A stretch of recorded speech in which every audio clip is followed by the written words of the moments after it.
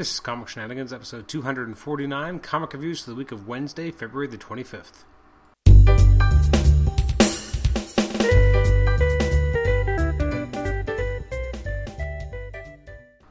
Welcome to the Comic Shenanigans podcast. I'm your host, Adam Chapman, and this is episode 249. It's our comic reviews episode for the week of Wednesday, February the 25th. Let's just jump right in. There was a ton of comics that came out last week, and I've been so busy with life that unfortunately I only got a chance to read a small cross-section of them, but I will jump in and get right to it. I always say this, but I think this will be a little bit of a shorter episode than normal. Don't worry, though, we have our extra-sized episode coming out soon on either Thursday or Friday this week. We're going to have our conversation with Scott Lobdell. We were able to get him on the show and on the podcast for episode 250, and I think it's going to be really exciting. In the next month and a half to 2 months, we're also going to be having interviews with Tom DeFalco, Nick Pitara, and welcoming back Nick Pitara. We have Tom DeFalco who's going to be on in a couple weeks, and also in April we're going to have Fabian Nicieza on as well, or Nicieza. I guess I'll have to ask him how to pronounce his name correctly. Anyway, so we got some really interesting and exciting things coming forward in the next couple months.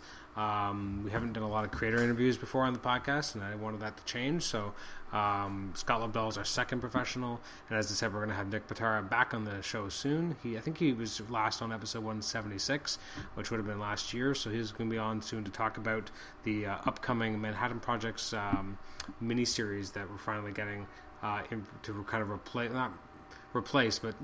basically to take the place of the ongoing that was previously coming out. So let's just jump into some comics that came out this past week. First up, we have Amazing Spider-Man. This is number 15, or really it was the epilogue to Spider-Verse.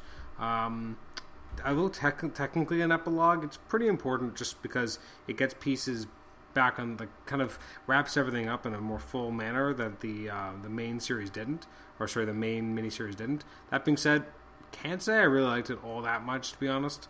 It just felt like a lot of the same. It just felt very clunky. Sending Spider-Girl back home and finding out that her brother and her mom and her boyfriend are still alive, but her dad's still dead.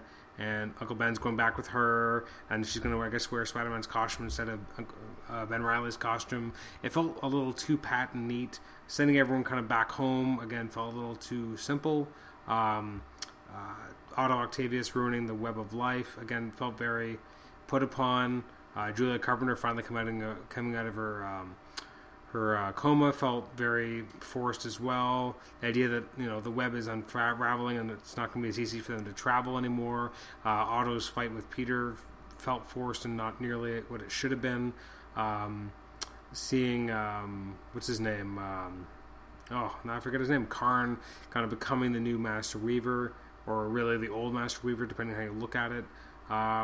It doesn't feel like Spider-Man. It just felt very, again, it felt like it was just kind of trying to connect the dots, but not in a way that actually made a lot of sense or was even that interesting. The fact that we're kind of leading into a sequel miniseries of sorts during Secret Wars, I didn't find that interesting. The idea that maybe Kane's still alive, again, I found that uninteresting. I didn't like how they just kind of dispatched them in this series anyway. Having Silk and Spider-Woman then spun off into their own books, their own current arcs, felt, again, a little... the entire thing just felt a little painful, and it felt very artificial, and... even though Ken McCauley did a great job on art, Slott's story I found very, it was trying to get something done as opposed to doing a good job by the characters. It was trying to end everything and tie everything up, but I don't think it was actually that satisfactory in terms of giving me a good issue of a comic. Just because it's paint by numbers doesn't make it a good comic, and it wasn't. So I'm going to give it a 5 out of 10. I'm being a little harsh on Slott, but I just wasn't a big fan of Spider-Verse, and this big epilogue I wasn't a big fan of either. Next up is Amazing X-Men number 17. Now, I think, to be honest, of all the X-books going on right now, this one has got to be one of my favorites. I'm just liking the tone. Yost wrote this with Jorge Fornes on art. It's Once and Future Juggernaut, part 3 of 4. I like that it's not an overly long storyline. It's 4 issues is actually pretty ideal. It's 6 sometimes just feels way too long. You have Kane Marco here. You have Colossus kind of entering the fray. Everyone's kind of after the Juggernaut power. maybe not to actually become the Juggernaut, but in sort of to kill off the Juggernaut or stop anyone else from being able to become the Juggernaut or harness that power. Very cool. Seeing the very end with the living monolith becoming the Juggernaut is kind of a really cool concept. I don't know how they're going to finish it in just one issue, but really dug this. It was fast paced. It was brisk. The characters were really well drawn, not just artistically, but also just in the script. That they were really well formed, and I really got a sense of who everyone was. And seeing all the mercenaries there, I just thought this was a really cool, fun issue. Next up is Batman Eternal 47, as we're finally getting close to the end. Story by Scott Snyder, James Tynion IV. Script itself is by Tim Seeley. Ray Fox and Cal Higgins are the consulting writers. And then you have Juan Ferreira on art and colors. The art was, for the most part, pretty good, although there was some haziness at times. I like how the Bat family is being written throughout this. I think it's really interesting seeing how Julia Pennyworth has actually become a really interesting character in and of herself. Seeing all the different kind of Bat family characters going after the villains was really cool as well, and seeing who went after who and what's going on. The kind of the ending with what's actually going on at the Batcave, I found a little bit less interesting. Mainly because we still don't quite know exactly who it is. At least we're getting close to the end, so I guess we're finally going to find out what's really going on. So that's Batman Eternal 47. Overall, I'm gonna have to say it was actually pretty good. The art took a little bit of getting used to, but then I did enjoy it, so I'm gonna give it a 7.5 out of 10. Next up is Batman 39. I was kind of bored by this. I don't think it was nearly as strong as the earliest chapters. I'm just not quite a big fan of some of the directions Snyder's going in. Artwork by Capullo looks great. The timeline and narrative found at times to be a little, not confusing, but a little unnecessary to kind of go back and forth the way that they were. The whole idea of that maybe Joker is kind of this force that's been around for so many years. That part I don't like. His whole interaction with Pennyworth felt a little awkward too. Chopping off Alfred's hand, I didn't really like either. The guy's been through a lot, just in Batman Eternal, so I thought that was a little excessive. The big parade reminded me a lot of the Tim Burton Batman movie. I wanted them to say, who are you going to trust? Hubba, who are you going to trust? And he didn't. And then the teaming up with the villains is kind of cool, but those same villains are in Batman Eternal, and it's kind of taking them all apart, so it's weird to see him kind of teaming up with them. It wasn't my favorite, and the art was okay, but by Capullo, but it wasn't the strongest either. I'm going to give it a 6. Again, it felt very middle of the road, and not much more than that. Next up is Darth Vader number 2. So this continues the run by Kieran Gillen and Salvador Larroca. I really liked the first issue of this. This issue I don't think it was as strong, but it was still very enjoyable. Something about the artwork looked at times... Vader didn't necessarily look the greatest. It's such a hard character to actually do adequately on the page. I did think the script was pretty strong. It was kind of a cool kind of done-in-one with Vader kind of being assigned to someone new's kind of purview in the wake of the Death Star disaster. So he's kind of working for this new Grand Admiral. He has someone kind of assigned to kind of follows every moves and report on everything, and things don't quite turn out the way that they had hoped, but it's actually because of Vader himself making it look like that person was a traitor. Very cool, interesting script.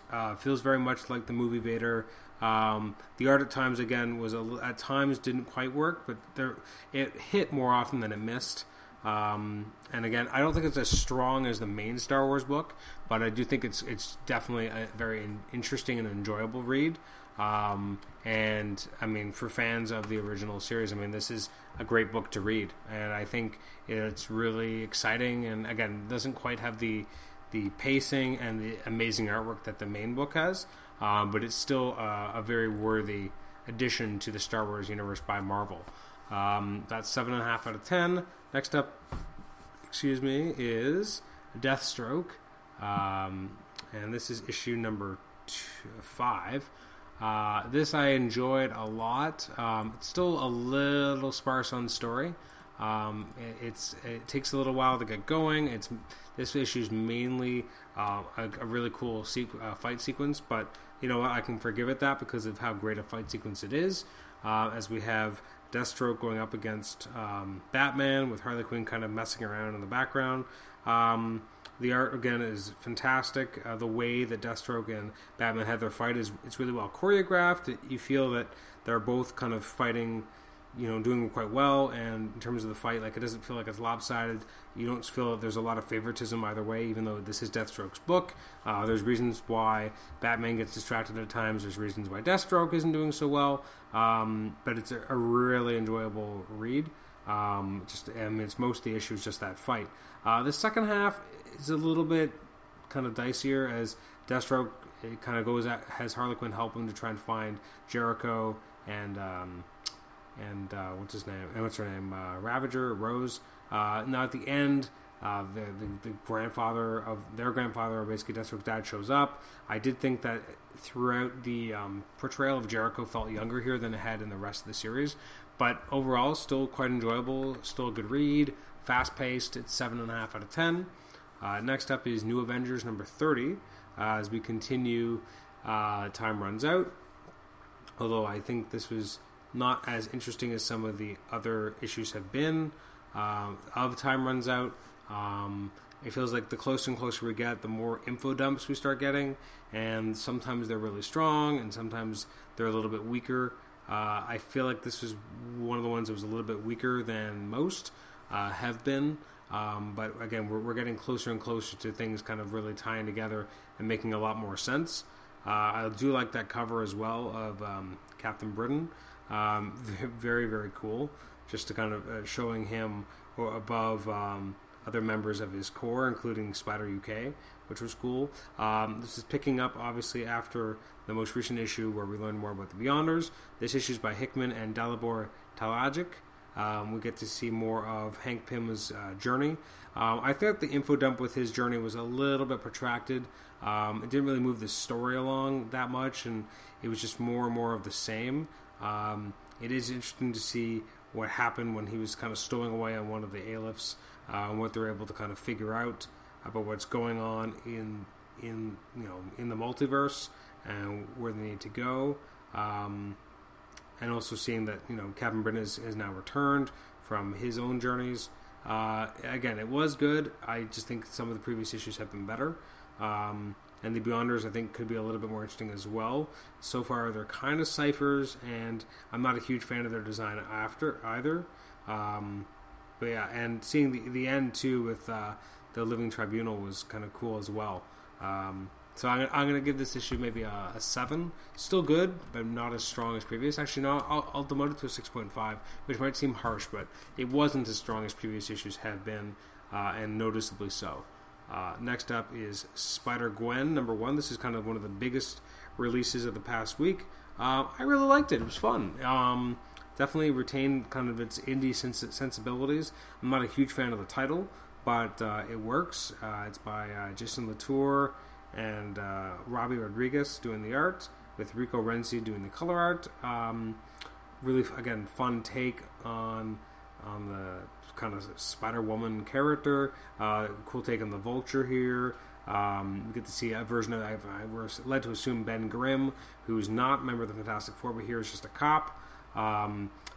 Gwen Stacy's kind of dealing with her own personal life, the fact that her dad wants to talk to her, she's not really willing to talk to him, the fact that the mayor is really against Spider-Woman and kind of hating on her. We have the deal with the band that she was part of and quit. The Mary Janes is blowing up, and they're kind of having a crisis in the group as well. Gwen decides to try and earn back the kind of love of the people by going up against the Vulture. Very kind of cool. It's a distinct sensibility to this series and to this issue. Very different than any other Spider book, although in some ways similar to the sensibilities of Silk, which felt more like an indie book than a mainstream hero book as well. I dug this quite a lot. I don't know if I was absolutely raving mad about it, but I'm going to give it a 7.5 out of 10, as it was a pretty solid read. Next up, and second last up, is Spider-Man 2099, which is got to be... It's such a sad book in a lot of ways because it's never really had the first 5 issues had a very clear sense of self, and then it got wrapped into Spider-Verse, which kind of threw it way off mark, and now he's going back to 2099, but it's not the 29 he remembers. Everything's kind of been destroyed. He ends up going up against Maestro, which only really works and is cool because it's a Peter David character. I feel like if it was anyone else's character, it would feel more cheap and hackneyed, but because Peter David wrote Hulk for so long and created the Maestro version of the character, it feels more earned that he's even here. So Spider-Man 2099 goes up against these kind of 2 guys, uses them to lure him back to a settlement, tries to go up against the guards there, and then is taken out by Maestro, who looks awesome. And Maestro thinks that it's still Peter Parker time traveling and not Miguel O'Hara himself. Very kind of cool to see Maestro fighting Miguel. I really enjoyed the fight sequence between the two. Interested to see where they kind of go with this. I don't remember a lot about the Strange 2099 character, but I'm excited to see what they do here. At times, I thought this was maybe a little too violent and brutal of a book, with Maestro being written like the Hollywood sign, with people being strapped to it, and then him crushing 2 people's heads together with a sickening crunch. Kind of disgusting. A little bit more mature than I would have expected in this book. Strange looks amazing, although she looks kind of like she's right from a cover. I feel like there was a cover somewhat of this at some point. She looks great, though. Although I can't even remember who this version of Strange really is, because, again, I don't remember a lot from the 2099 era, because I was really young when it first came out and didn't really read much of that particular title. I think Will Slaney's getting even better. I think this art here looks fantastic. Really, really dug it, and I think it's some of the best art he's actually done in this book. So I'm going to give it maybe an 8 out of 10. Very solid. And last up is Uncanny Avengers number 2. I wish I felt the same about this. The artwork by Acuna is actually pretty good. It's pretty enjoyable.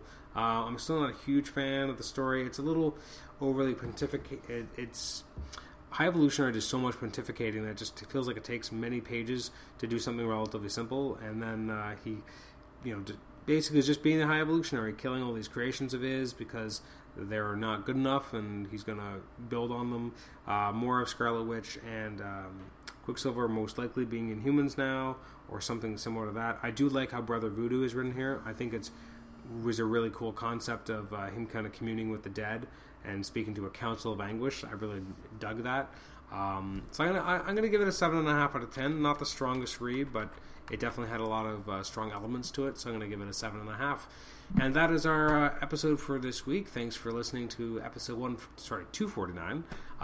As I said, our next episode 250 will be our conversation with Scott Lobdell, and it's bound to be an exciting and interesting one, and a long one. It's over an hour and a half.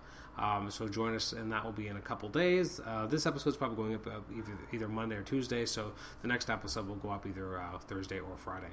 So thank you very much for joining us. I'm Adam Chapman, the host. You can email me at comicshenanigans@gmail.com, like us on Facebook, rate and review us on iTunes, subscribe to us on iTunes, and also post in our AC Realm thread when that goes up as well. Thanks again for joining us, and we'll catch you next time. Bye-bye.